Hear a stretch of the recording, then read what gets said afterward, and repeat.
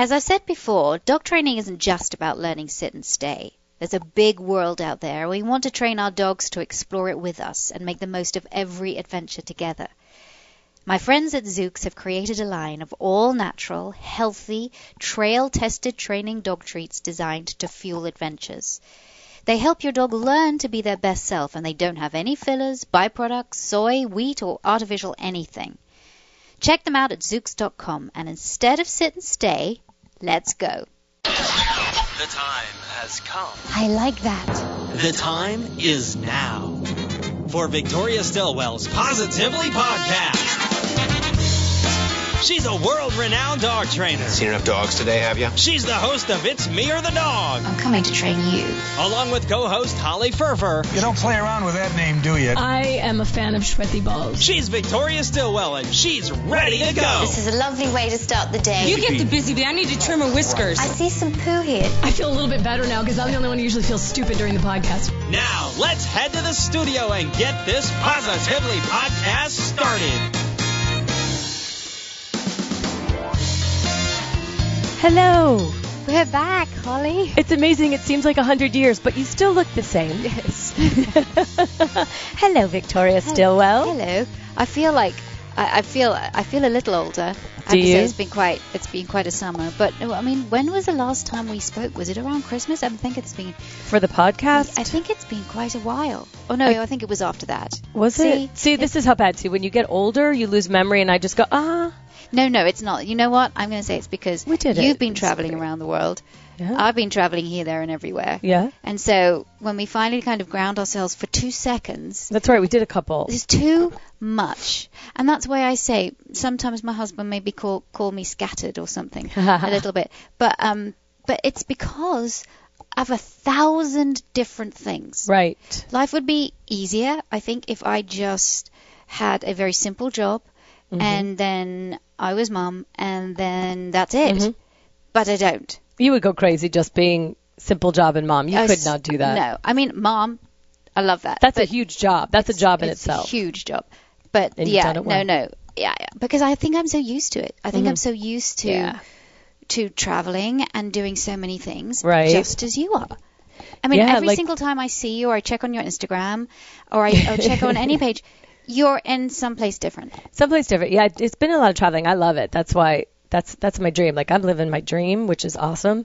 I'm so lucky. But but sometimes I don't get to see. Like, when's the last time I think I saw you a few weeks ago, we caught up and had dinner. Like, that was it. It's hard. It's really hard. That's the hard part, is the balancing act, right? Because you've been overseas a lot. I mean, every time I text you, when are you back? Well, I'm out of the country until the 8th, and then I'm back, and then and it's tough. It is tough, but you know what? That's what I love about social media, is that we can keep up on social media. If people want to follow you on your Instagram, what is your Instagram name? Hfurfer, Hfirfer. And I would follow, because I see all sorts of wonderful places and wonderful locations, and then I wish I was there. And if you want to follow me on my Instagram, it's at Victoria Stillwell, 1 L in the middle, Stillwell. And then, of course, Facebook, Twitter.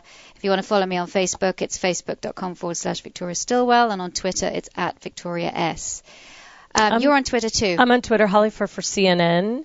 And then on Facebook, I got to get better. It's Holly Furfer, but I don't keep up my page. It's just too hard. I have a personal page, and Facebook's a lot harder. But what I do is, when I travel, I try to do it where Twitter can be my fun, like, here's what's on my mind. Like, you know what I mean? Like, I don't know if you saw my last tweet. And sometimes I try not to be too irreverent, but sometimes it doesn't work. And so, like, for instance, my last tweet, I don't even know what I tweeted last. I put up, to be honest, it's called winging it. To be honest, I'm just winging it. Life, motherhood, my eyeliner, everything. Like, that's just like when I have a moment, I'm like, that's it, right? And when I say motherhood, I mean like fur babyhood. And then that's motherhood. Yes. That in a certain way, yes, especially now.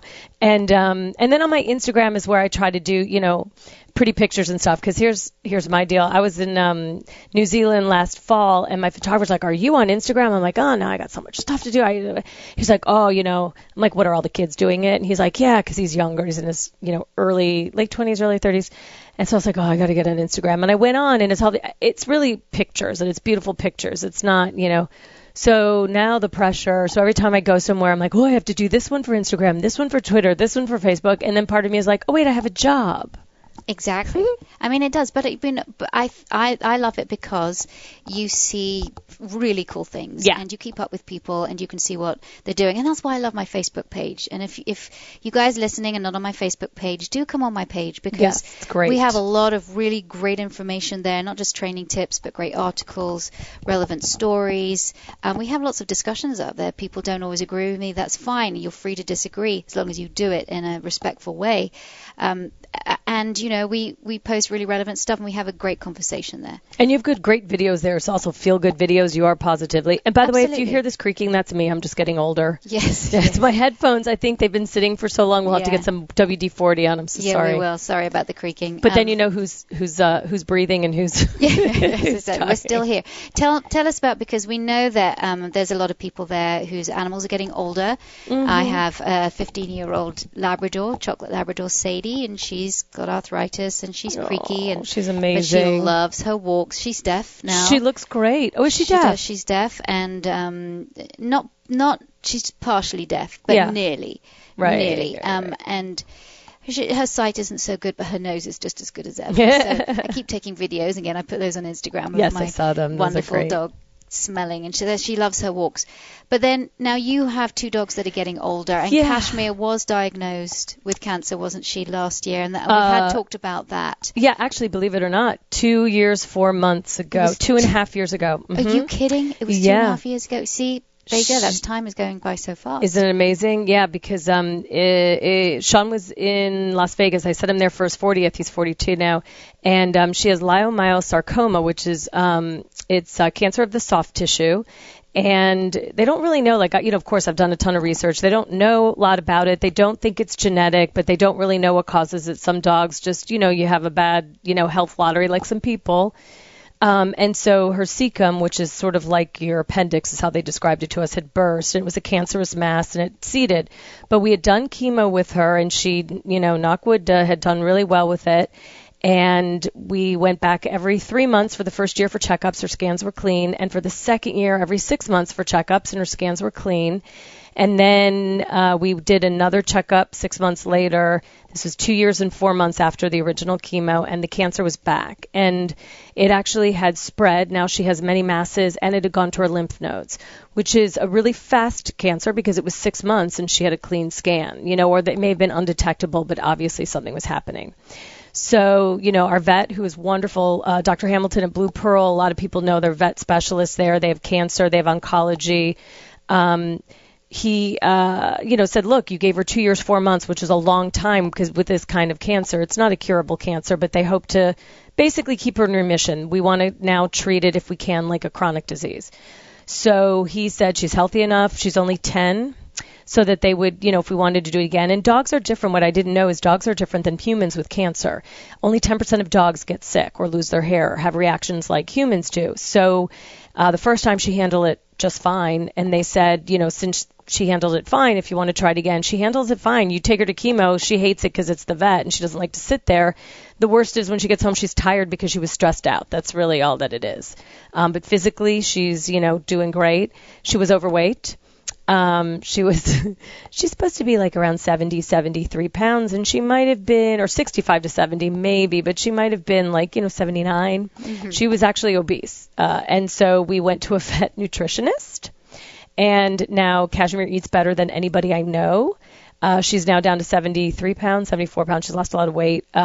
She's handling, knock on wood, the chemo well. She's doing 6 treatments. We just did a scan before treatment number 4 to make sure that it's working. No sense putting her through it if it's not. And the vet said everything he was hoping for was working. The masses have not spread. It's not gone into her lungs or her liver, which is what they were concerned with, especially, I guess, the lungs with this kind of cancer. So he said it's the best they could have hoped for, so we're keeping her going. And then after that, we'll figure it out from there what we do at that point. Whether it's just going to be a chronic, we may be able to give her cancer pills to keep it at bay. I don't know that because I asked, do they shrink? Do they go away? I don't think they do at this point. Now it's just giving her, I said, look, if we have to do this every year or two that she can handle it and she's fine with it, we'll do whatever while she's comfortable and happy. And she's happy, boy. She gets her meal is, every day, every meal she gets a cup and a half of a protein. So this week it's pulled pork, and last week it was chicken, and the week before it was ground turkey. She gets a half a cup of mixed veggies. So we did broccoli and spinach and squash, and I put a little bit, and shiitake mushrooms, and I put a little bit of chicken broth in there for her for taste. And then she gets a quarter cup of lentils, which I do sometimes in a pork au jus. And then she gets like fish oil and curcumin and turkey tail mushroom powder and a Centrum every day.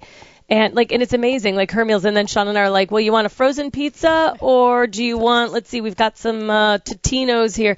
That's what we would do for our animals, that right? That dog definitely eats better than I do. Oh my better gosh. than most people. I don't really cook like that. And you should see me on Sundays. It's like someone's like, oh, are you having company? I'm like, nope, just making her meals for the week. Well, there you go. You see, that's the dedication. We just love our animals, and that's what we'll do for them.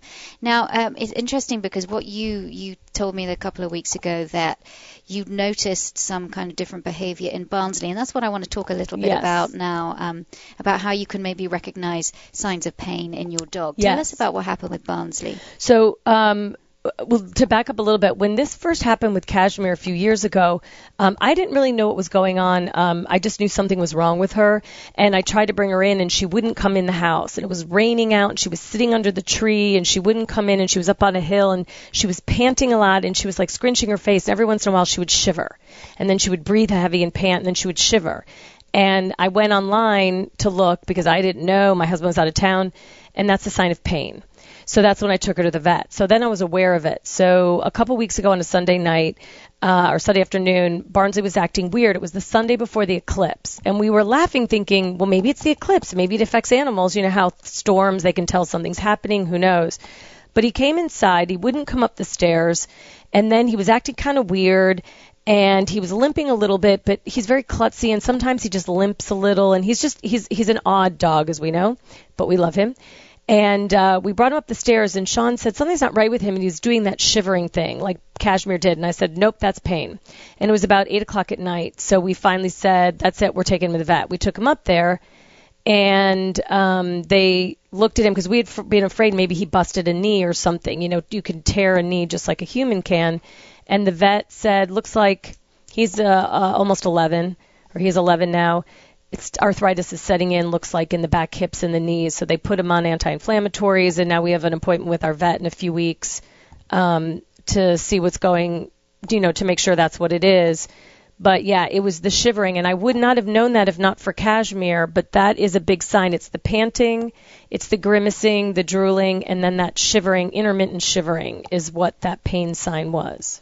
Well, there is quite a lot of ways that you can figure out if your dog is in pain, but sometimes they're hard. Sometimes the changes in behavior, or your dogs are so good at covering their pain and showing their pain.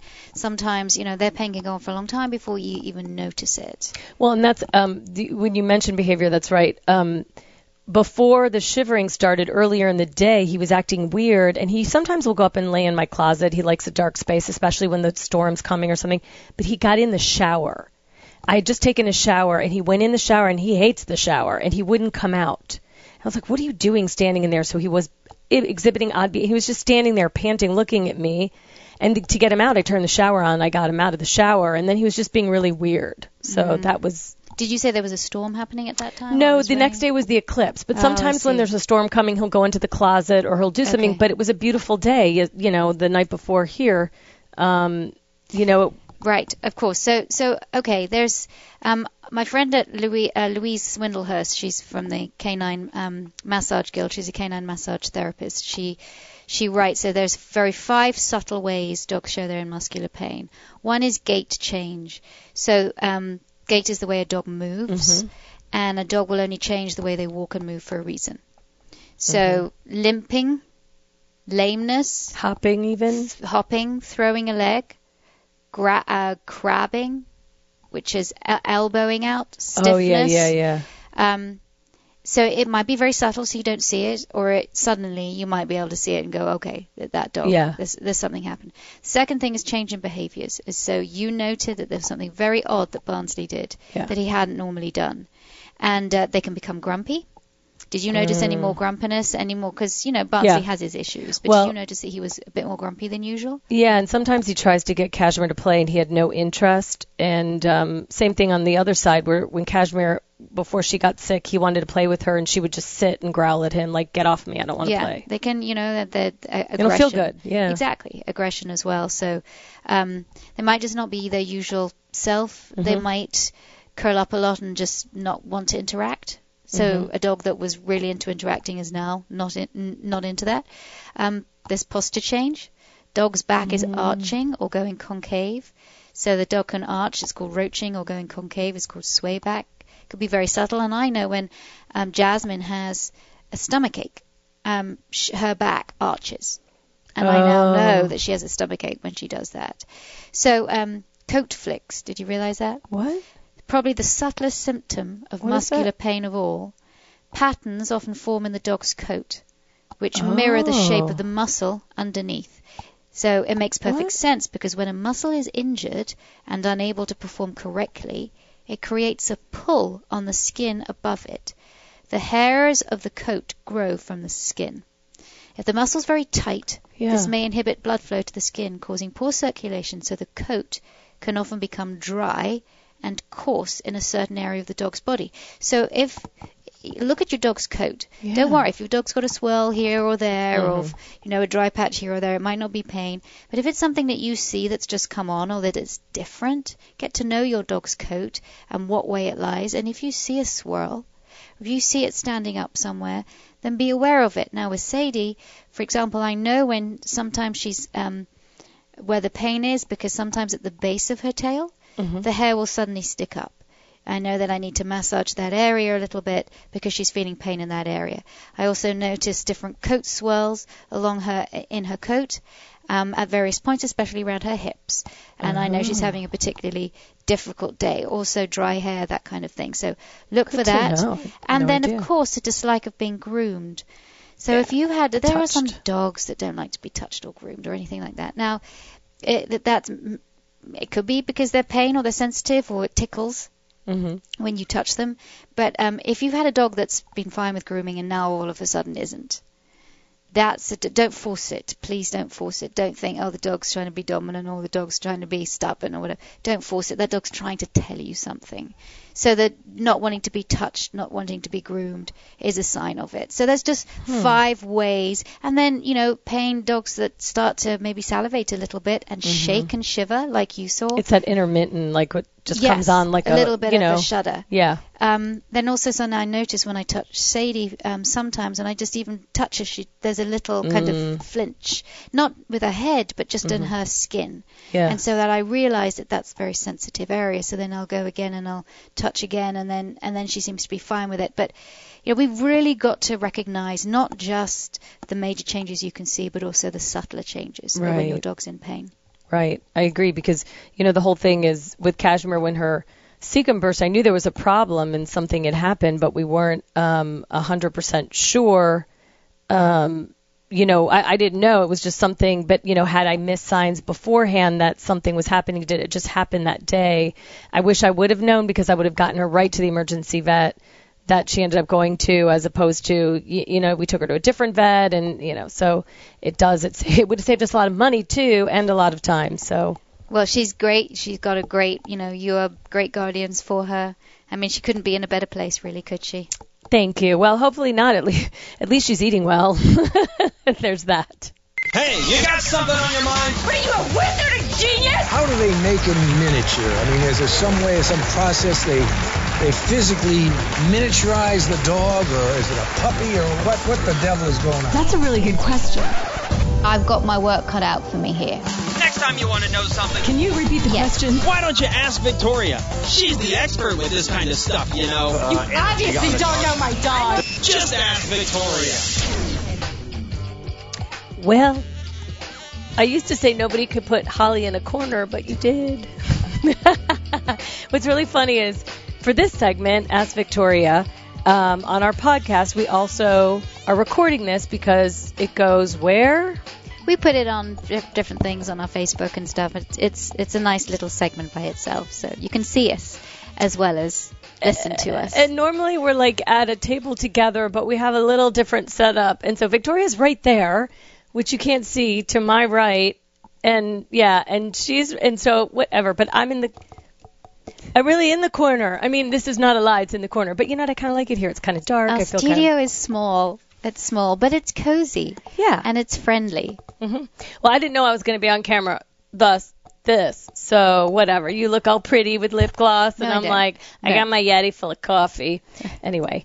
Okay, so I love this part because I learned so much about everything. Mm-hmm. So let's get to Ask Victoria, where we ask you what we need to do. All right, our first question is from, let's see here, plus I'm in the dark in the corner, Rachel from Virginia. And so Rachel says, hi, my newly adopted dog is very avid about other dogs. He enjoys being around them, but he's pushy and does a lot of mounting. That's a good way to put that. And other behaviors commonly called dominant. He can be more rambunctious than other dogs prefer. So what should I teach him about appropriate greetings and play? I want him to enjoy other dogs. I don't want to keep him isolated, but I don't want him to instigate a fight with his manners. He's more gentle with small dogs. He's an American Staffordshire or Bull Terrier type, neutered, and about 2 years old. And then she says, thanks. That's Rachel from Virginia. So what do we do about that? Rambunctious play.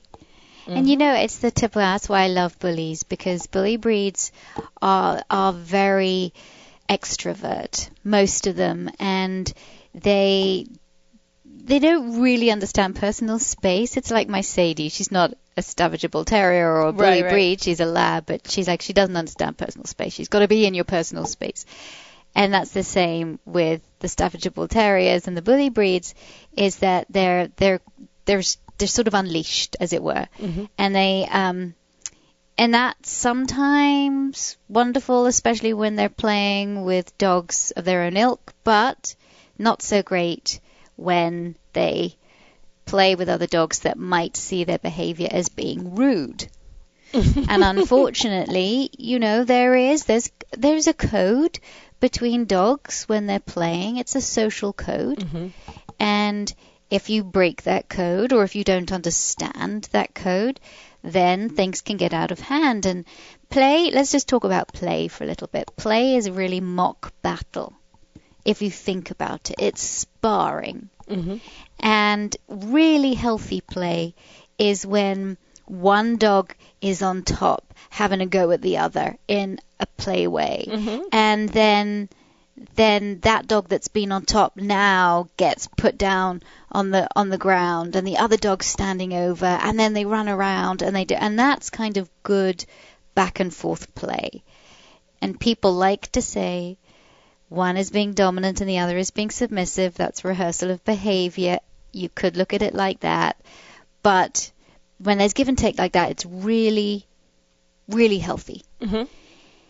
The problem happens is when behaviors or actions during play can be scary or interpreted as something different. Mm-hmm. And or whether the player becomes aroused. I'm not talking in a sexual way. I'm talking mm-hmm. just aroused, highly like excited, excitable, yeah. So excited. And then they can't control themselves. Mm-hmm. And that's when sometimes humping happens. So now we have to look at humping. Mm-hmm. Why do you think dogs hump? I mean, when in the non-sexual way? Yeah. I think, well, I mean, personally, my two dogs, one dog will do that to the other one when he wants to get her going. When she doesn't want to play, he's like, come on, let's go. And he just wants to spur something. Yeah, I love it. There's so many reasons why dogs hump, so many reasons why. And that is one of the reasons. Come on, let's play. Jasmine, who's my Chihuahua, will hump my Labrador whilst my Labrador is lying down and chewing on a bone. And why will she do that? Because she wants the bone. Because she wants attention. She's trying to distract her or get attention or something, so get her away from the bone. Or she's just kind of annoyed she's got the bone, that Sadie's got the bone and she doesn't. So she wants to get it, so she humps like that. Dogs will hump when they are frustrated.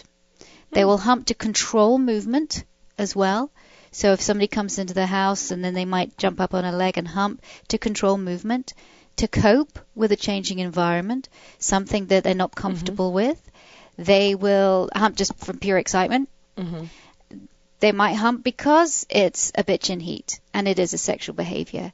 And yes, they might hump to be dominant. I said this on a radio show. I was on the Graham Norton radio show in England this past summer, and I mentioned the D word in connection with humping. Well, I might as well have said euthanize every dog in town, because the outcry from people is like, you can't say that humping dogs are dominant. You can't say that. The reason that people are annoyed about it is because dominance has become such a dirty word because it's been so misused. And to explain everything that a dog does wrong is dominance. But when you look at it, dominance is a social relationship between species. So, and that's what it is. It's not your dog wants to come in your household and take over, as head of the household, as so many people have said that it is, and lots of people believe that theory, which is ridiculous. No, it's not. But it is a social relationship between species. And yes, sometimes when dogs hump, sometimes they are trying to be dominating. It's okay. So it brings me back now to this issue that they're having here of how do you allow dogs to interact and to greet and to play without humping, or without that your dog doing rude behavior and unsocial behavior that could be irritating to another dog, that could frighten another dog, could cause fights. How do you do it?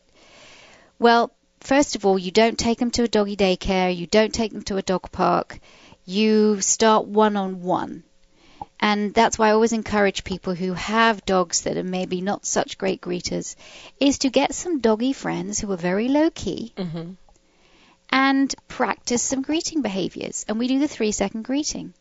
So what we do is that, you walk the dogs towards each other in a nice arc, actually not directly like that, but sort of in an arc. So the dogs can come and do a little facial greeting, hello, and then off you go. You take them, and it's all on leash. Okay, so it's called the 3-second. It's like a drive-by, And then maybe if that's good, then you start to increase it. Okay, and so that's how your dog should greet other dogs, on leash. If they're too crazy off leash, don't allow them to rehearse the behavior by having the dogs off leash.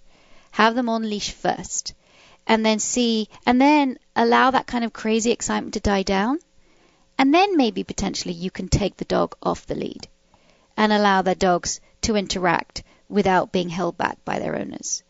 So that's the way I would do a greeting, but I would only take them off the lead if I know that my dog is calmed down or has now had a lot of experience of greeting dogs on the lead and is now to a place where it can inhibit its own behavior and then interact off lead in a good way.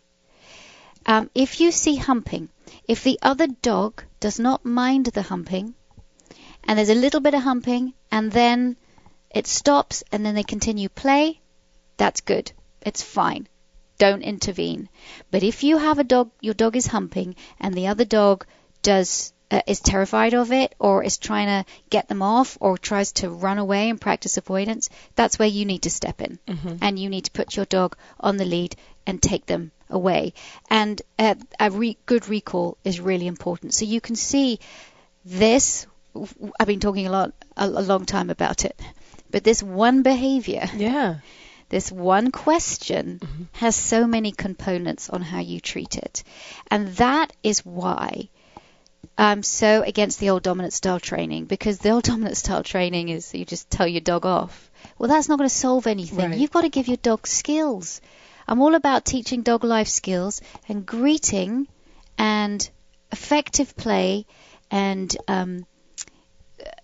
giving your dog life skills in the fact that this behavior is rude, there have to be boundaries, is a much bigger thing than just treating it in situation. I know that was a very long answer to the question. No, but it makes sense. When you do correct the behavior, is there a command you want to give them? Like, you have a leave it command or a come or something like that? Not really. I'd rather not use it because, remember, sometimes you can make things worse. When you intervene when two dogs are interacting and you correct one, it can make things worse. What I might do is a distraction or the recall, which I could do.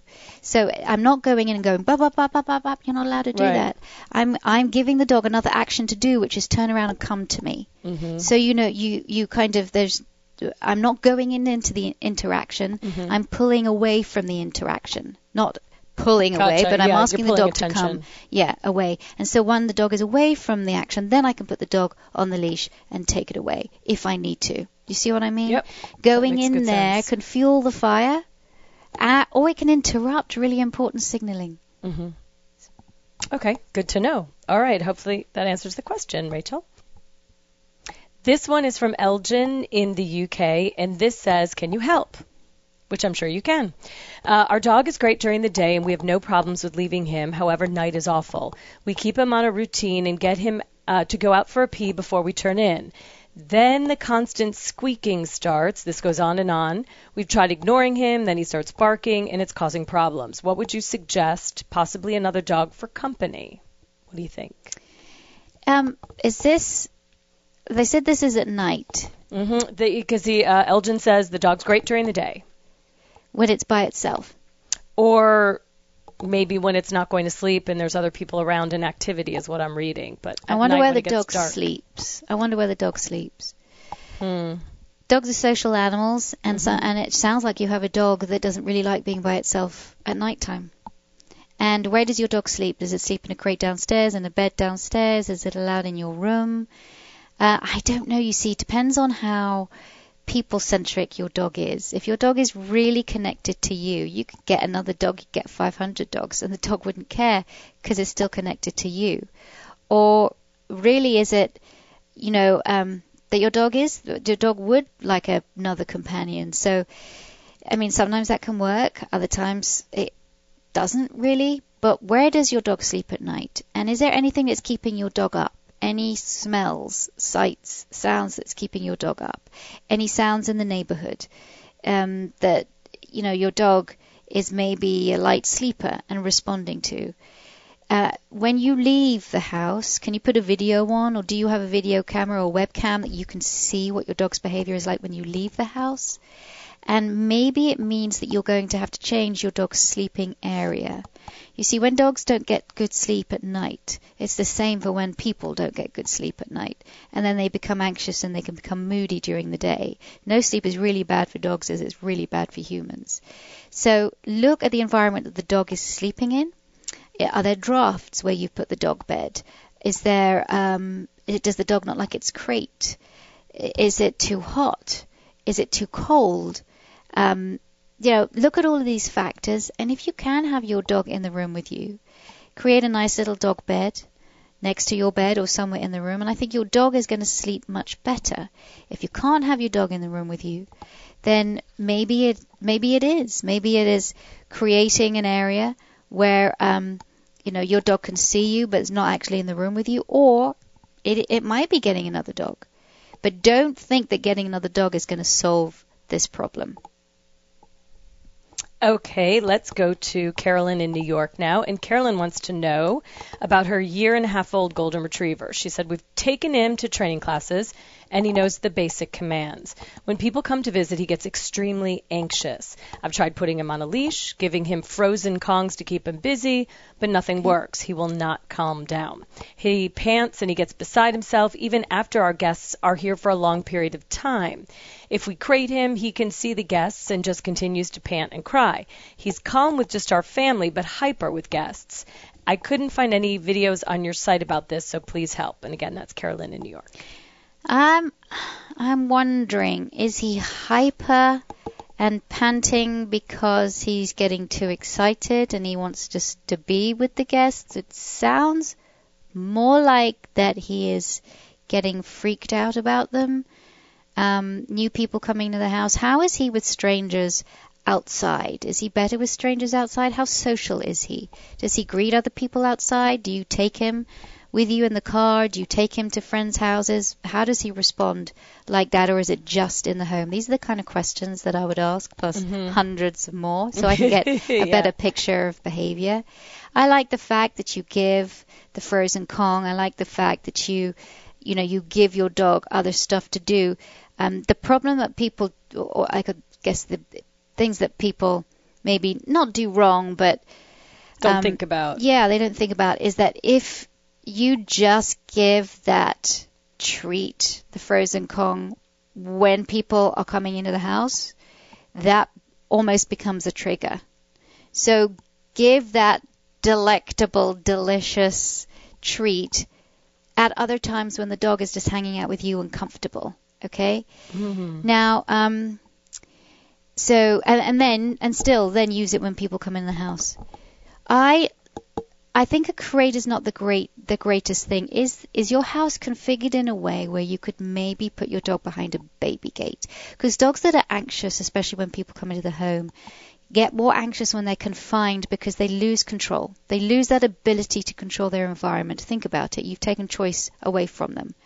You've said, well, your behavior, you're too anxious, so I'm actually going to confine you more and take even more choice. When we take choice or autonomy away from dogs that are nervous, they can become even more nervous because you give them no place to go. You give them no other option. So even a crate with the Kong is going to be fine for a while. But what we want to have is maybe a baby gate, a safe zone that the dog can go into. And that's a room with the baby gate, so that the dog is behind the baby gate, okay? And still with some toys, maybe some puzzle toys and everything. But maybe what I'd like you to do is before the people come in, if your dog likes to go walking, could you take your dog out for a walk first with the people that are about to come into your home? I'm not talking workers or anything. That's a different deal. Your dog just needs to go in a room behind a baby gate. But I feel like your dog might be better if you actually take your dog for a walk with different people and do that with your guests. Tell your guests, look, I'm training my dog and he goes through this. Do you mind if we go for a 5-minute, 10-minute walk before we come into the house? Most people who are your friends will say, yeah, sure. And then you go out for a walk and take them, and then you all come in. That takes the angst. I've had real success with doing that with a lot of these anxious dogs that are frightened of people coming to their homes. Because then they see they're in an environment where there's more space. Mm-hmm. And then they see these people are okay. And then, maybe the people truck them a few treats or something. Or when they come into the house, the person gives them a toy. Now they're beginning to have good associations with these people, not just outside, but inside the house as well. Try that. Could it be even because the dog's so young, that the dog is just excited when new people come in? Because, you get used to your family and it's like, oh, my God, somebody new. Like, think about the attention, especially if you're not exposed to a lot of new people, that the dog's just like, oh, my God, I want your attention. It's like a little kid. And even if they're there for 4 hours through dinner, they still want attention because you're still new. Yeah, yes, it could be. That's what I'm saying. Is it frustration? Anxiety, lack of attention, excitement, frustration. It sounds like, but the whining, the whining is he won't calm down and he pants and gets beside himself. And the panting and everything. That does it's indicate that it's stress. Okay. So I feel like low energy activity is good for stress. A lot of people make the mistake of going and throwing a ball for their dog for 5 minutes and then realize where their dog's not calming down. It's because you're actually even sometimes compounding the stress, making it worse because you are hyping him up with a really high energy activity.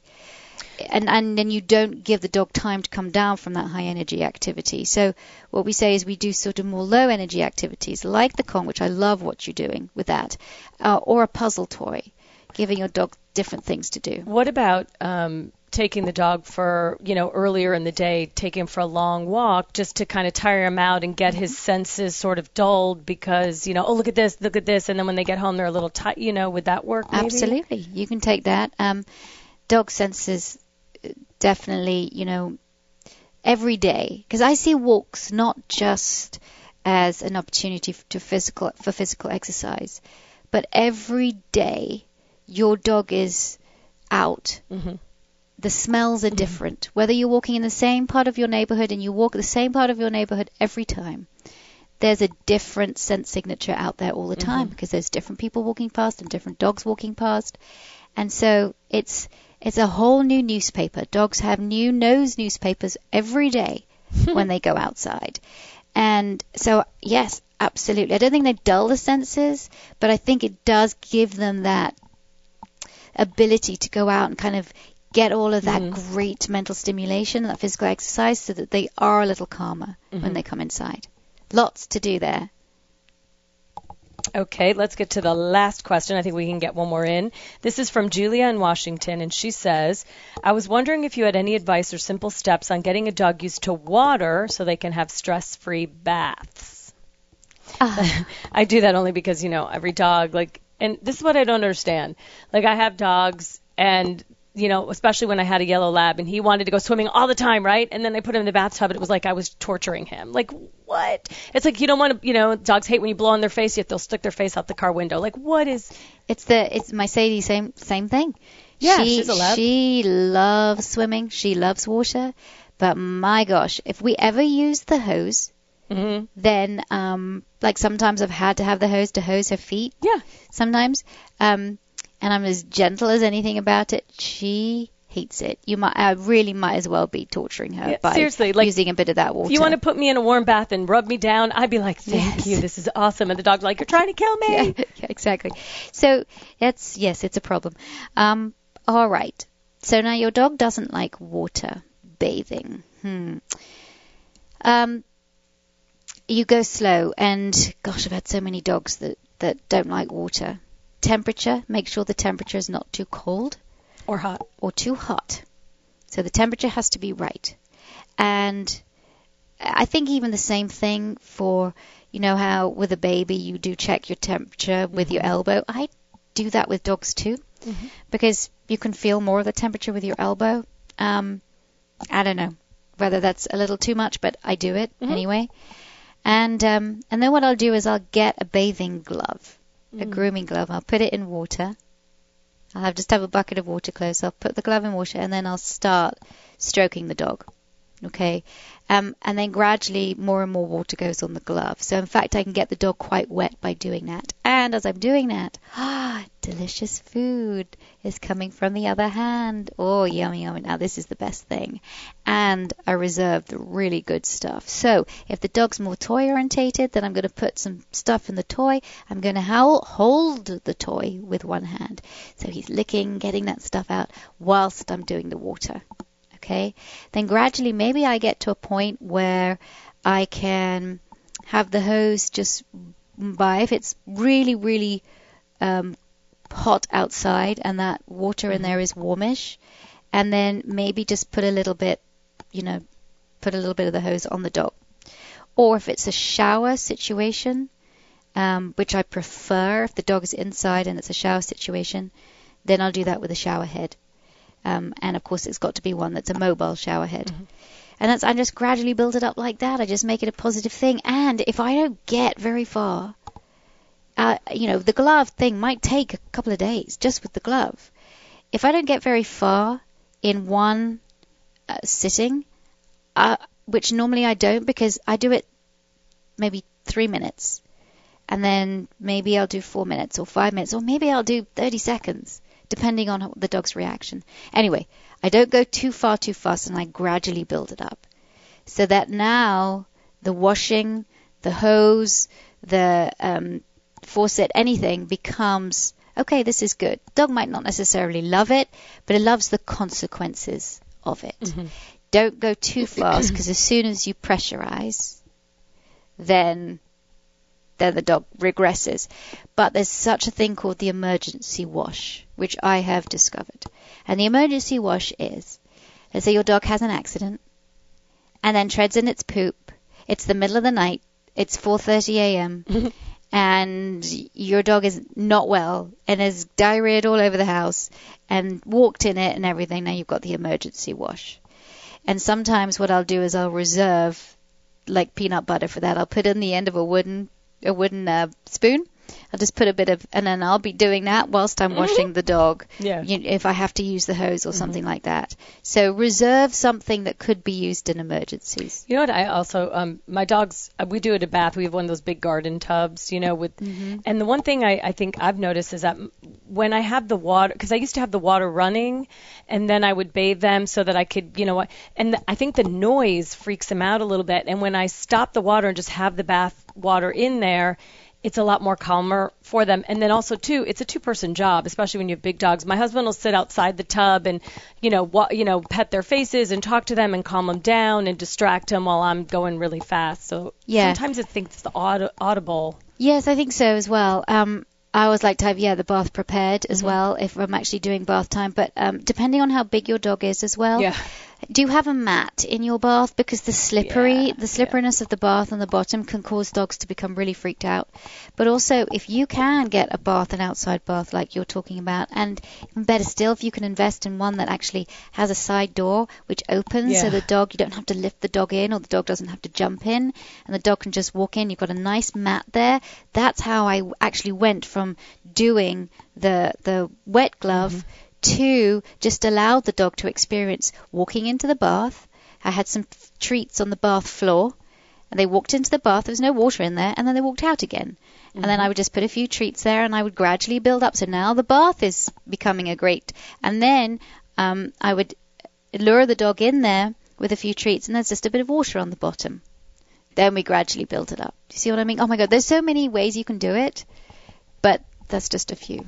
Little examples. It reminds me, I followed, I've always wanted a pig, and I know we've talked about this, but I followed this pig on YouTube, and it was called Wilbur, and it was a Canadian family, and they documented it was supposed to be a little pig, and apparently it got bigger and bigger, but they had to bathe it.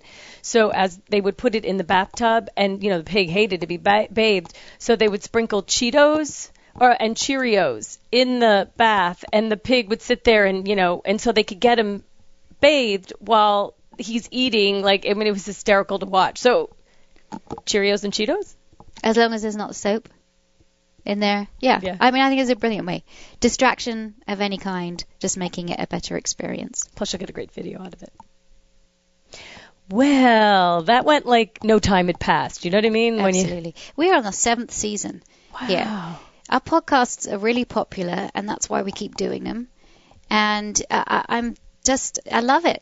Yeah. We've done this for a long time. I know. I love it. I appreciate everybody who listens. But, it's good advice. And everybody, you can always learn. We're always learning more about dogs. And we're learning more about our interactions with them and actually learn about people with dog behavior. So there's always something to talk about, something to say. My mother would keep saying to me, she would be like, what else? I mean, how do you talk about dogs? Is there anything else to write about dogs? I mean, I'm like, you could talk 24/7 every day for the rest of your life, and there would still be stuff to talk about when it comes to dogs. It's kind of like the animal videos. There's always going to be another cat video on YouTube. There's always going to be another cute puppy video, and they just keep coming. So as long as information keeps coming, I guess we'll keep going.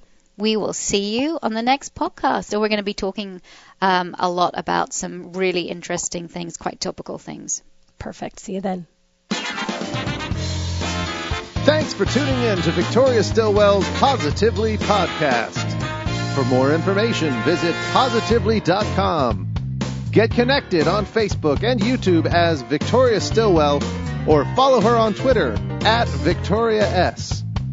Be sure to tune in next time as Victoria helps to change dogs' lives positively.